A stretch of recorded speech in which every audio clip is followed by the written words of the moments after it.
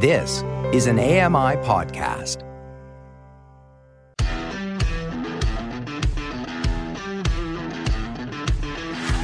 Hey guys, welcome along to another episode of Double Tap for Thursday, the 25th of May 2023. Coming up today, we spend time with the blind journalist Robert Kingett. You're listening to Double Tap, your daily accessible technology show. Now, here's your hosts, Stephen Scott and Sean Priest. No Sean Priest today, just me, but I am joined by a very special guest today who is with me for the hour, and I hope this will be an enlightening and interesting conversation for lots of you. We are joined today by totally blind author and accessibility consultant Robert Kingett. He's known as the blind journalist among his friends and others. It's good to have you with us today, Robert. Well, thank you for having me. It's been a good morning to come on to the podcast, so yay. And it's interesting because you and I spoke, I think the last time you've been on the show with me was on the old show when I was at RNIB. Yeah, I think so. I think you actually either wrote or talked about reading the Off the Grid memoir that I did years ago about me, living off the grid as a blind man. Yes, that's right. That's exactly it. I was trying to remember because there was actually two contexts. There was another aspect of your story which we're going to talk about, which is something I'm very passionate about as well, and that's audio description. And I think we can lay at your feet partly the reason why Netflix in particular has so much audio description on there. I think we can praise you for this. So we'll get into all that. I want to talk about all that because there's so much of your story. Many people will know you as the blind journalist, and you've been around for a long time. Not that long. I don't mean you're old, but you've been around for a while, as we all have. At the time of this recording, I'm in my early 30s. Oh so God! Actually, this sounds worse when I say it now. I think, oh God, I'm in my 40s. I feel like maybe it's just me. Maybe I feel like I've been around forever. Maybe that's what it is. But you've been doing this for a long time, and your name has certainly become synonymous with good quality reporting and getting to the heart of an issue, and also really advocating. And that's a word that comes up a lot on our show. I've been accused of it. And it's interesting because I wonder what advocacy means to you, because it does come up a lot on our show. People talk about their role and in life, and essentially as a blind person, for example, a lot of people feel they maybe don't want to advocate. They maybe feel they should, but they don't know how to, and even if they do want to. But how did you get into it? How did it start for you? So it's kind of interesting because, of course, as you know, being blind, you can't really get away from the advocacy as much as you would like to. So there's going to be some aspect of you advocating, even if you don't want to be the advocate or you don't want to be the spotlight or things like that. You just by living your own truth in your own existence, you're actually doing a bit of advocating. When I was younger and in my early 20s, I thought that advocacy meant to literally enact change on a grand sweeping scale. But my view of advocacy has changed a lot. And that came from a lot of self-reflection, a lot of introspection, and just a lot of rethinking what advocacy is and everything, especially in this social media world that we all live in now. So, like I said, I had a very, very different view of what advocacy was, and now that entirely changed. So now I think advocacy is just the little things that you educate people on. For example, I think advocacy can be just a small exchange of explaining to someone, this is how I use a computer. So you're imparting knowledge onto that previously ignorant individual. And then maybe I'm just naive or hopeful, but then maybe they would take that knowledge and then use it to educate someone else. Now, they might not get it exactly as you would living with a disability, but they're trying to educate others. So just one small, tiny interaction like that, I think if you do enough of it, I really think it could change the world. So you don't have to be a public figure.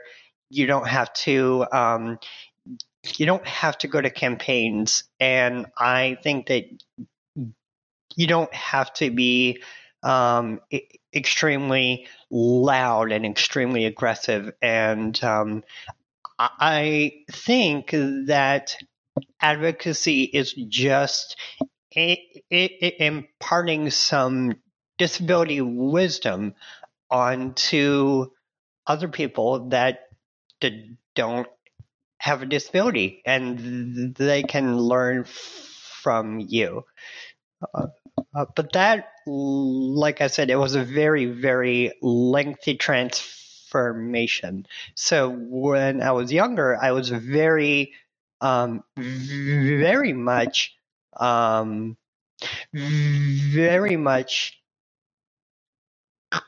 kind of the loudest stereotypical activist. I still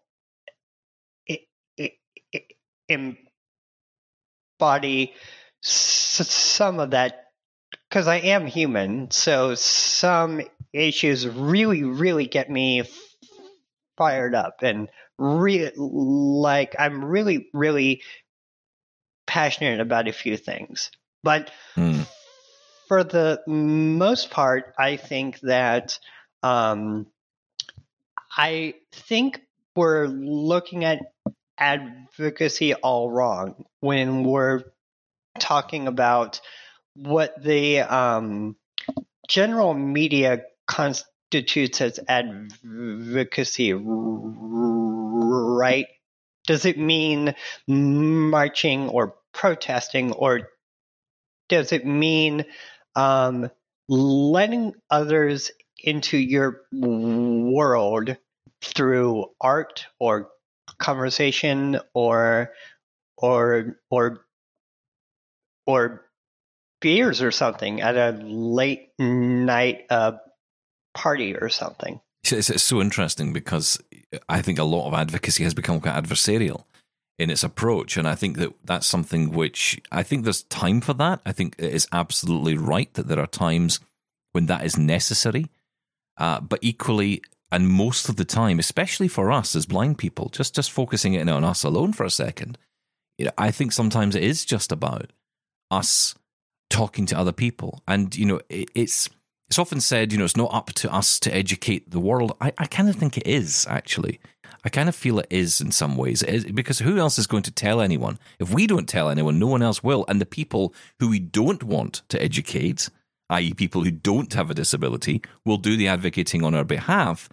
And I grew up in that world, as I'm sure you did. And yes. It's not a great world when other people start telling, you have a non-disabled person telling another non-disabled person what it's like to be disabled. Yes. Yeah, exactly. And then this really gets into the murkiness of things, and it really, humans will be human, and they love kind of being in the spotlight, even if it's for 20 seconds. Everyone wants to feel like they're doing something good, right? Right. Yeah. It's just when you. So I mean, I know I'm speaking to the choir here, but but when you are trying to be an ally for someone, I truly think the first thing you should do is maybe think that are, are my words, or is my point of view askew because I simply don't live in this world or simply don't have a disability? And what would be most effective? Would it be for me to get up on a grand stage, if you will, not like a casual conversation? I'm talking about like a literal platform, like a media platform, or like an art platform or something, and then try to articulate what something you only have a vague knowledge about, or since you know that we're underrepresented in pretty much all facets of things, maybe you should contemplate whether or not you should maybe let them have the platform. Now, going back to your comment that you made about the connections that we can all make every day, individual connections that we can make, where a lot of the true advocacy really comes from, let's be honest. It's changing individuals' minds or preconceptions, whatever it might be. And you talk about computers and tech, and I actually think this is where the bridge is between disabled people and non-disabled people. Technology can be a great bridge because we all use it. It's something we all use every day. And if you can talk to someone, and we've had examples, people have written into the show and said, I was on a train, I was talking to someone, and I showed them how I use my phone, and I showed them how a screen reader works. And, the first question, I get this all the time whenever I've done this, I always get the question of, is it bolted on? Is it an add-on? Is it something that Apple produced? Do you get like a special Apple iPhone that we don't get? And I'm like, no, it's the same one you have. And they're always blown away by that. And my one thing I always want them to leave them with is that if you ever meet someone in your life who's going blind, or you yourself learn that you're going blind, just know that the technology can come with you. And that sticks with people because then they realize that link between you and them, right? The link is that this is not something, disability doesn't just happen to other people. It happens to all of us. We can be temporarily disabled. We can be permanently disabled. We can be disabled by situations. Disability is a lot more than just a category or a condition, right? So I do kind of have a dark sense of humor, but I like to joke a little bit that we're all temporarily abled. That's good. I like that. So, like, whether due to age or a freak accident or something of that nature, some obscure accident or something, you could, like in my case, you could quite literally just wake up one morning and have the vision that you've depended on, how limited as it was just go away. I guess I could say I was a victim of glaucoma. I'm not a medical expert by any means whatsoever, but I was legally blind up until my late 20s, where it was my birthday, and I woke up, and so when I could see, I hopped in the shower and everything, and then when I got out of the shower, I noticed that everything was really dark. So I was legally blind, so I could see, well, I'll just throw out numbers in the hopes that you all will get the visual acuity. So my numbers were 2200 in my left eye, and then in my right eye, I didn't have any kind of vision at all, so no light perception. So when I got into the shower, I could see my normal 2200 vision, and then when I got out, the lights were completely shut off, and at first I'm like, oh, are we having a power outage or something? And then other people are like, no, we're not having a power outage at all. I'm like, okay, I think I need to go to the emergency room. Like, I mean, it was literally like someone switched the light off. Right. Yeah, literally. So, I mean, so that's really, really made me really, really think that, okay, we are all just temporarily abled. Yeah, that's incredible. And, yeah. Oh, well. What age were you when that happened? I was 28. Okay, so fairly recent then. Yes, yes, fairly recent, and I and as a result, I had to quickly learn Braille, because up until this point, you know, I went through life reading large print material. I could read small print, but I had to be kissing the book or the screen in order to see small print. So, so I didn't have any Braille instruction when I was younger. Upon thinking about it, I wish I did. I wish I was more proactive, and I wish I took Braille lessons, even though I could see, because learning Braille, especially as you're an adult, is extremely hard.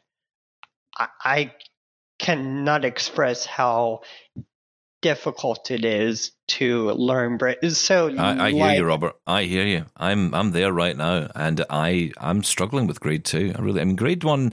It's interesting for me, right? I've told this story before, so people know this, but I learned grade 1 at school only because a teacher was learning at that point, and she was learning to become a Braille teacher, and she said, "Can you be my guinea pig?" And I said, "Sure." And I'm a kid, right? What do I know? So I said, "Yeah, fine, whatever." And I did grade 1, And I was just about to start grade 2, and then she was snapped up by another school, and off she went. And I really wish I had learned grade 2, because even though I wouldn't have used it, what I learned was later in life when I came back to it and I said, I really need to learn this, it was all there. Grade 1 was there. It was locked up inside. When I started doing the training, I'm like, actually, I know this. But grade 2, obviously, I didn't learn, so that's the challenge. And I'm with you. And this is a campaign of mine. This is like you with your accessible media project, right? For me, this is the number one issue that should be in every school for visually impaired children. And that is that they must learn Braille alongside learning computers, audio, all that stuff. Learn everything. Give them all the tools because they've got the brains to take it in. Yes, wholeheartedly. I mean, no matter how much residual vision you have, I truly, truly think that everybody really, really, really needs to learn Braille.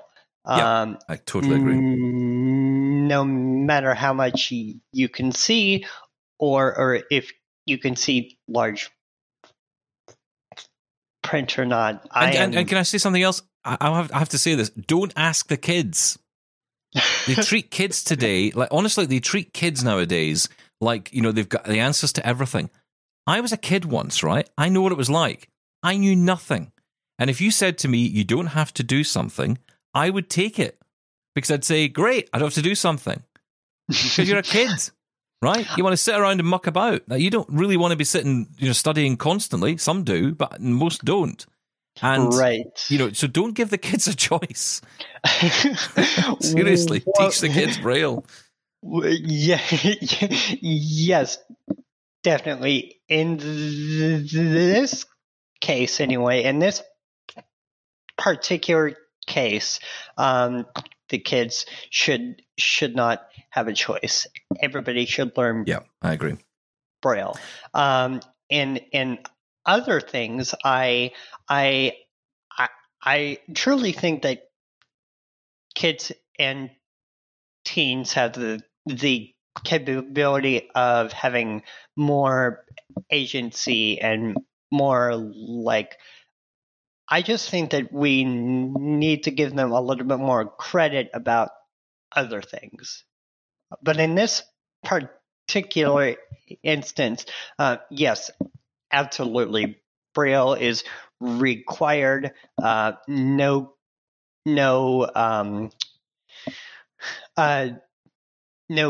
questions asked. You're not getting out of it.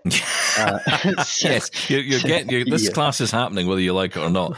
And honestly, the value is there, right? Because in the future, if they need it, they've got it. And like me, when you go back to it 20 years later and you realize it's all locked up in your head and you can use it, that's actually pretty impressive. And it kind of shows, it proves that, just having it there, even if you don't use it right away, you never know. And you cannot predict what's going to happen with your vision. They told me that I would never lose any more vision. And then I did. So that's the same thing with me. Many doctors have told me, "Oh, you're good. So you'll have 2200 your whole life." Yeah. And then all of a sudden, my birthday rolls around. It's like, "Oh, happy birthday." Yeah. Happy birthday. Lights out. Yeah. Yeah. We're in conversation today with Robert Kingett. He is the blind journalist, and we'll get into more about his life and his upbringing in just a few moments here on Double Tap on AMI Audio. Don't forget, you can get in touch with the show, share your stories, email us feedback@doubletaponair.com. You can also call me and leave a voicemail on 1-877-803-4567. The conversation with Robert Kingett continues next.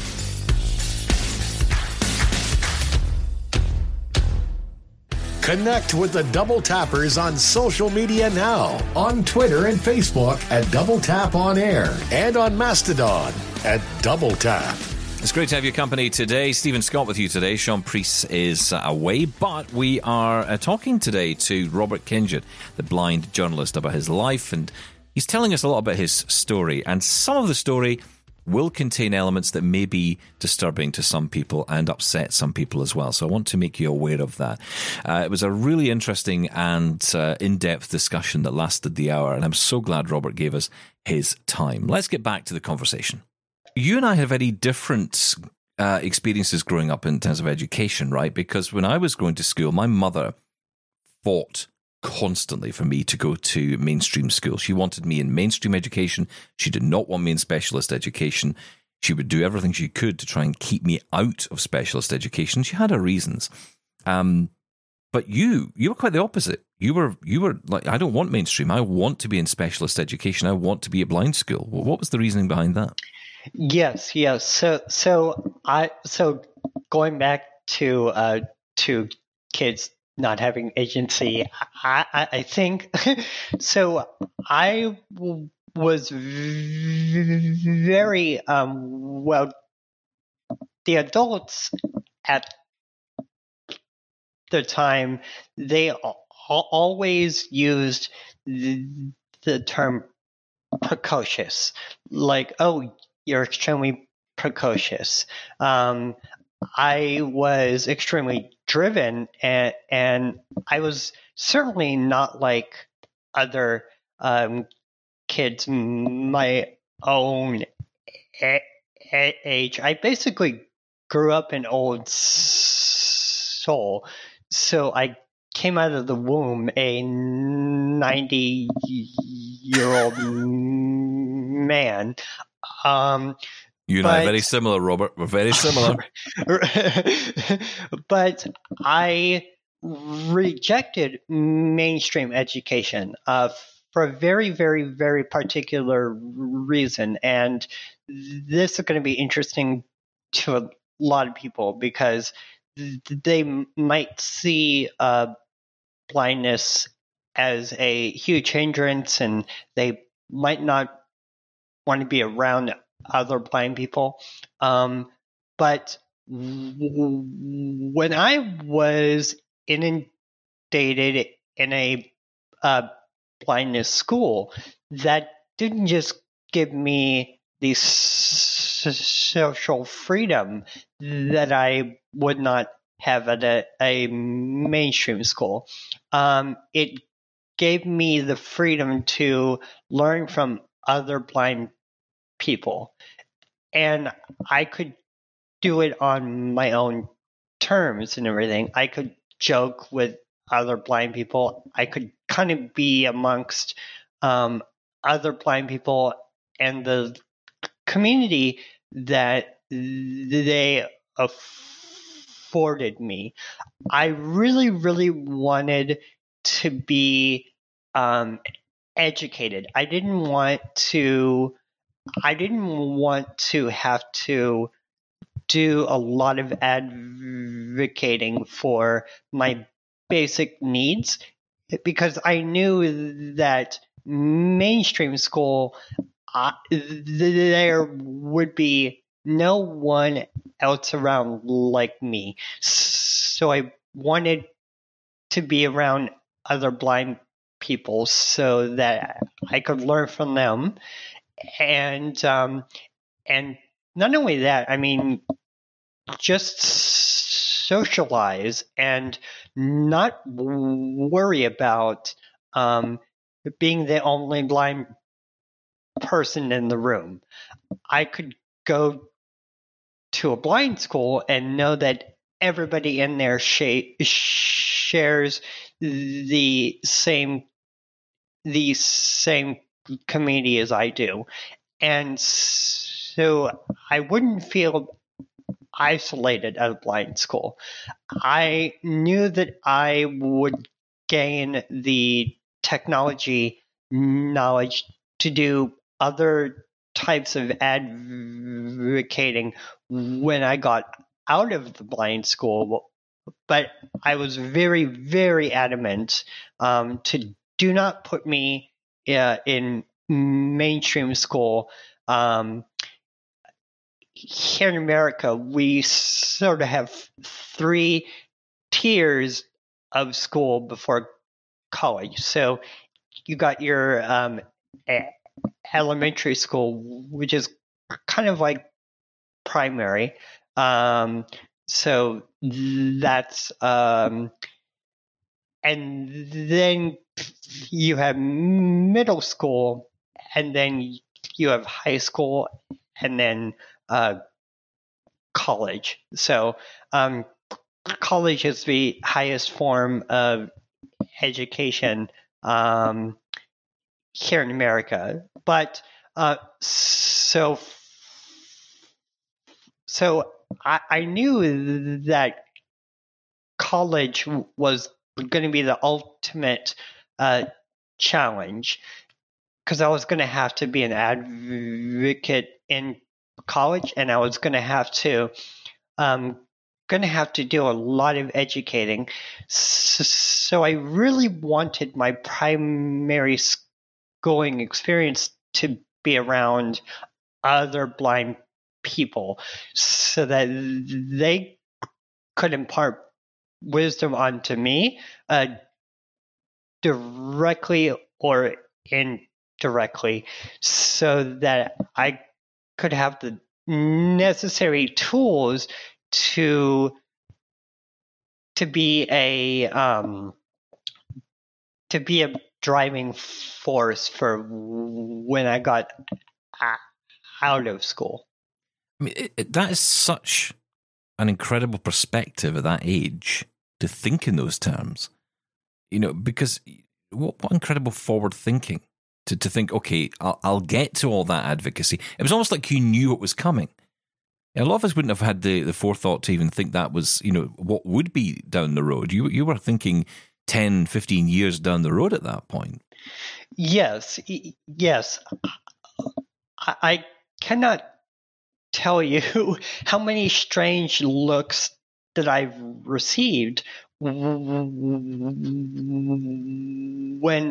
I was vehemently against going into mainstream school before college.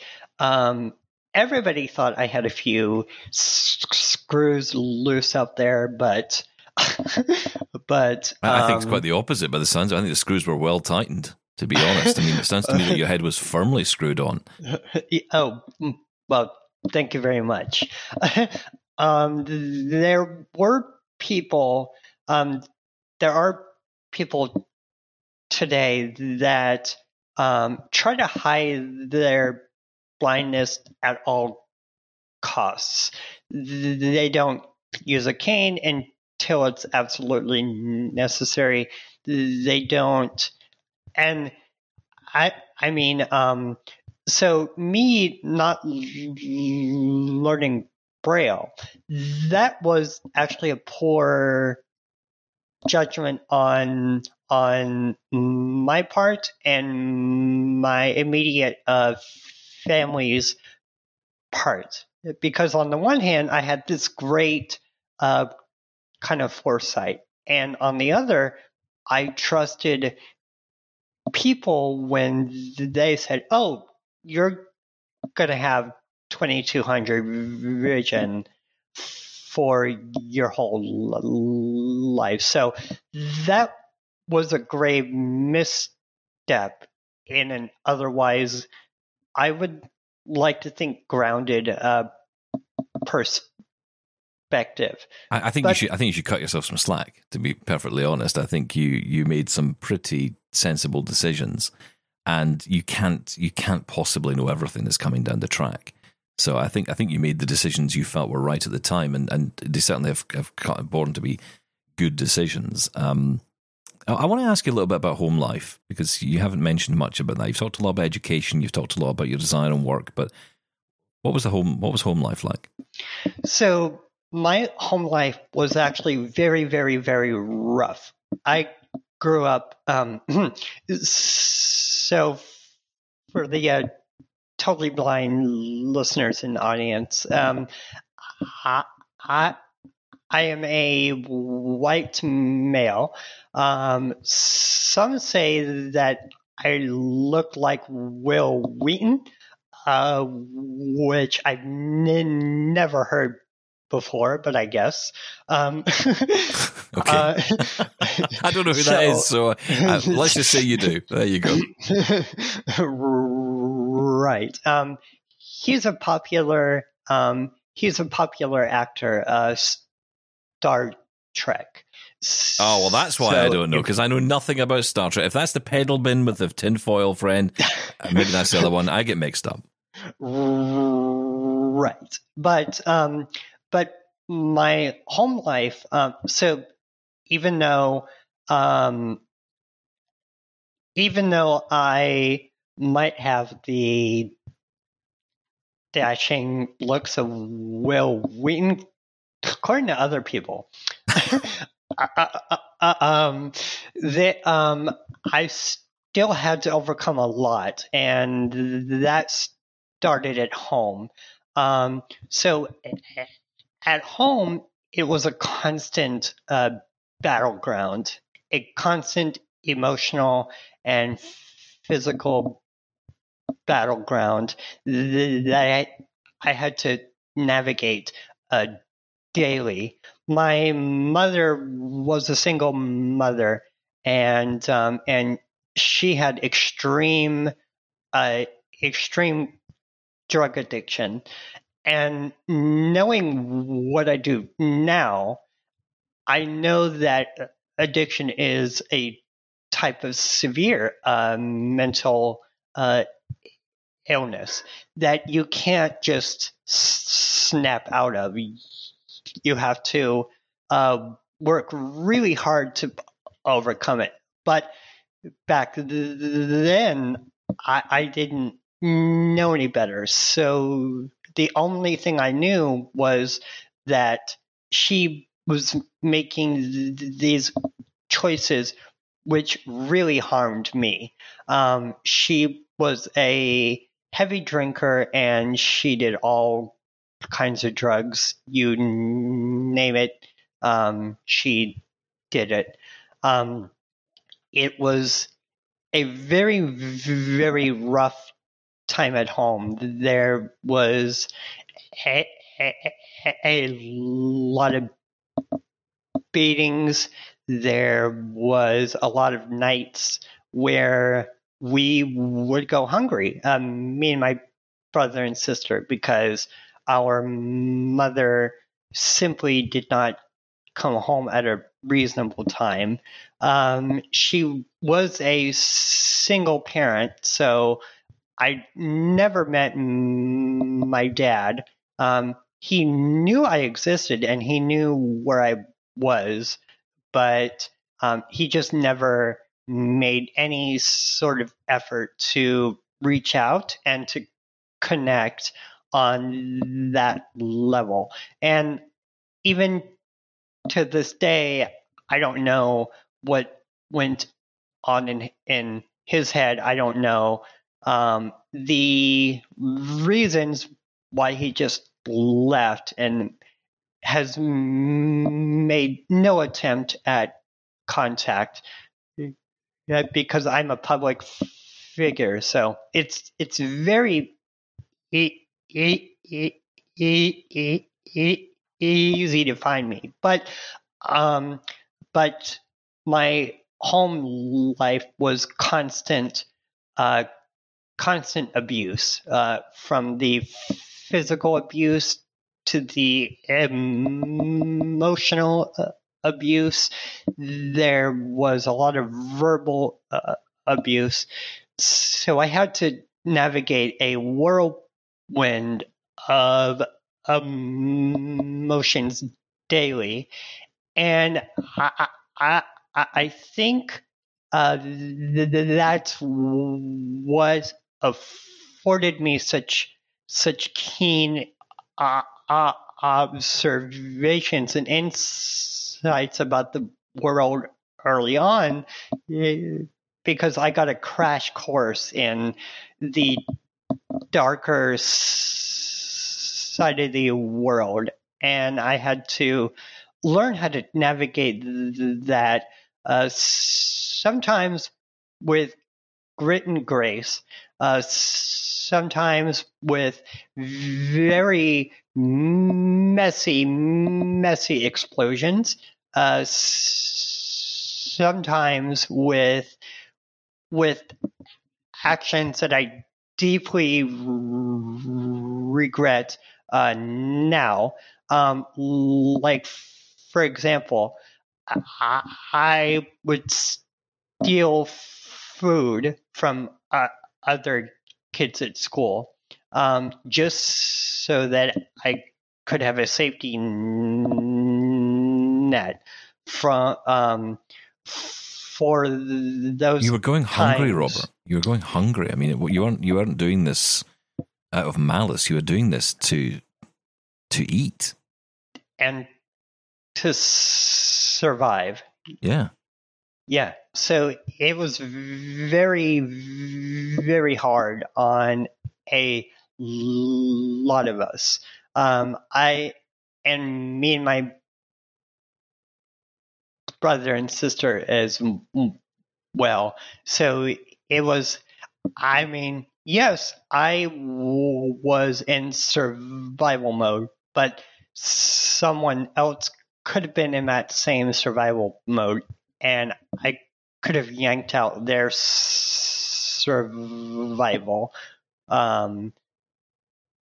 blanket as well. So try to keep things into perspective. It's interesting hearing you talk, because I hear someone who, it is now very clear to me why you grew up so quickly, because you were in such a turbulent world, and also a world which, with so much turbulence, comes a desire, I think, to control. Not other people necessarily, but your own life, your own existence, to have control of your world, because of that turbulence. No one can live inside that comfortably. No. And you hit the nail on the head. I mean, have you thought about going into psychology? Well, all I'll say to that is, you're not alone. Let's put it that way. Right. I know now I'm not alone, but back then I truly felt like I was alone. Because with so much turbulence, you can't really empathize with a lot of people. You're in survival mode, so you're thinking about yourself, and you're thinking, how do I gain control from this constant, well, like you said, how do I gain control from this constant roller coaster that just never ever seems to end? But of course, now that I'm older, there is a lot of people like me that are crying out in silence. They might be suffering in silence and have nobody to turn to. That was me up to a point, until it got to be too much for me to handle on my own. So I approached a friend at school, and she had no idea that this was even happening. I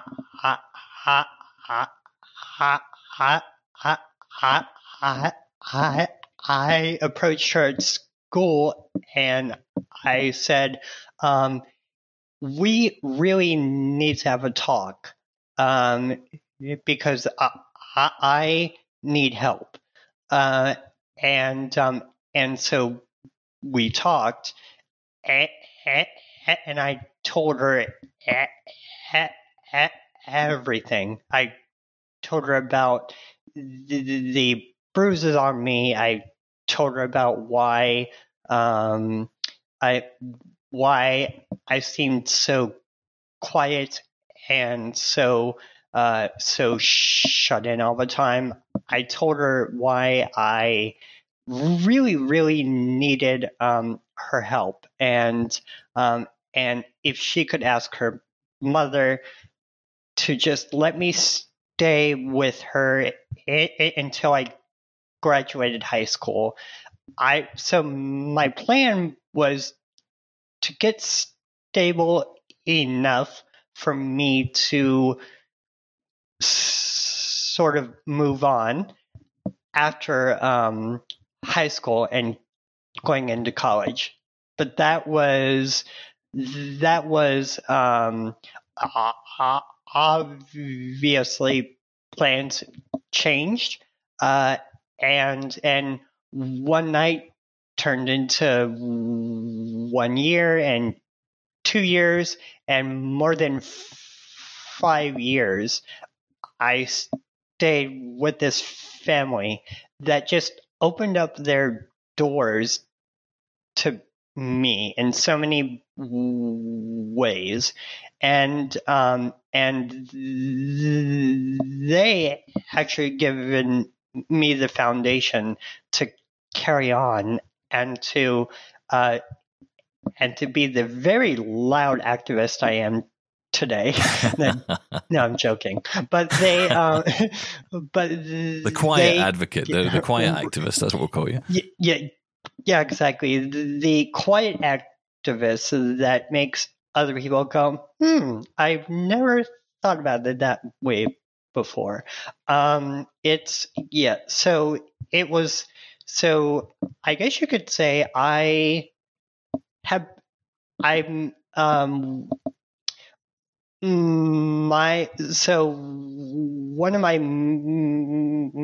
many strengths, and I actually have this on my resume, is bringing order to chaos, and there is so much meaning in that one sentence that nobody is going to really know except for me. But I managed a lot of things. Lot of things that might seem extremely inconsequential to you, but for me, they were life changing. So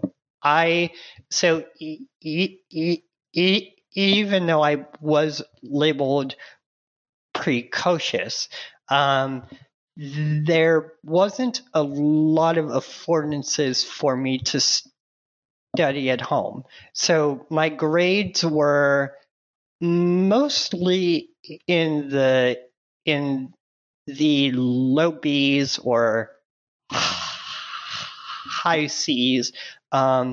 So I never really excelled at school, but I wasn't terrible at school neither.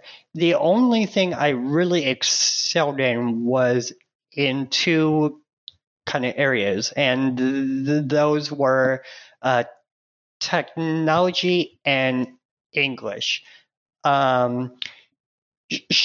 Strictly because I've always had a creative side. Like, I love creating stories and worlds and characters. And from a technology side, I think it harkens back to your your extremely accurate pinpoint of control. So technology gave me the opportunity to control a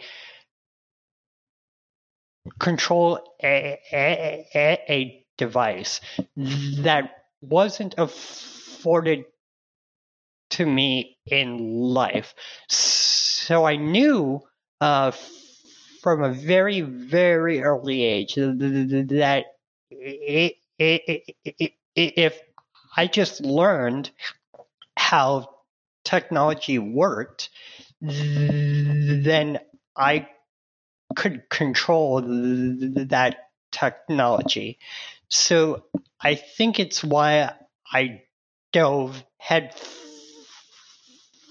first into creative pursuits and technology. I'm blown away by you, Robert. I really am, and for a whole host of different reasons. But honestly, if I was in front of you, I'd give you a big hug, Robert. I would give you a big hug.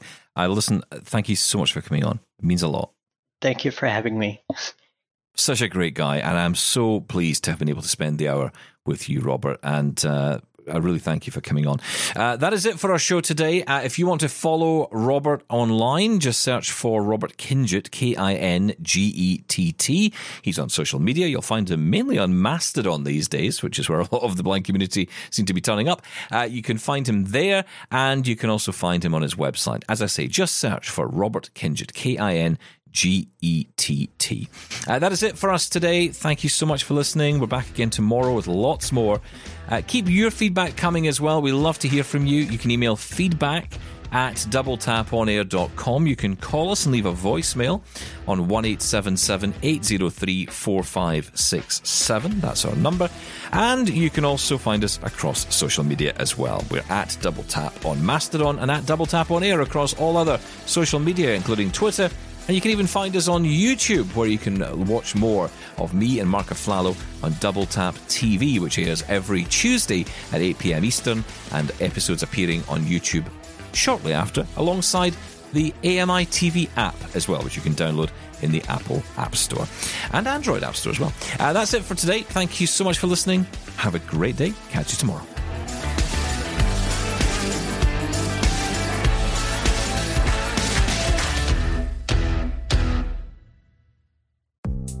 The Walrus is Canada's conversation, and you're invited to take part. Download AMI's Voices of the Walrus, where professional narrators read selected articles from the magazine. Available wherever you download your AMI podcasts.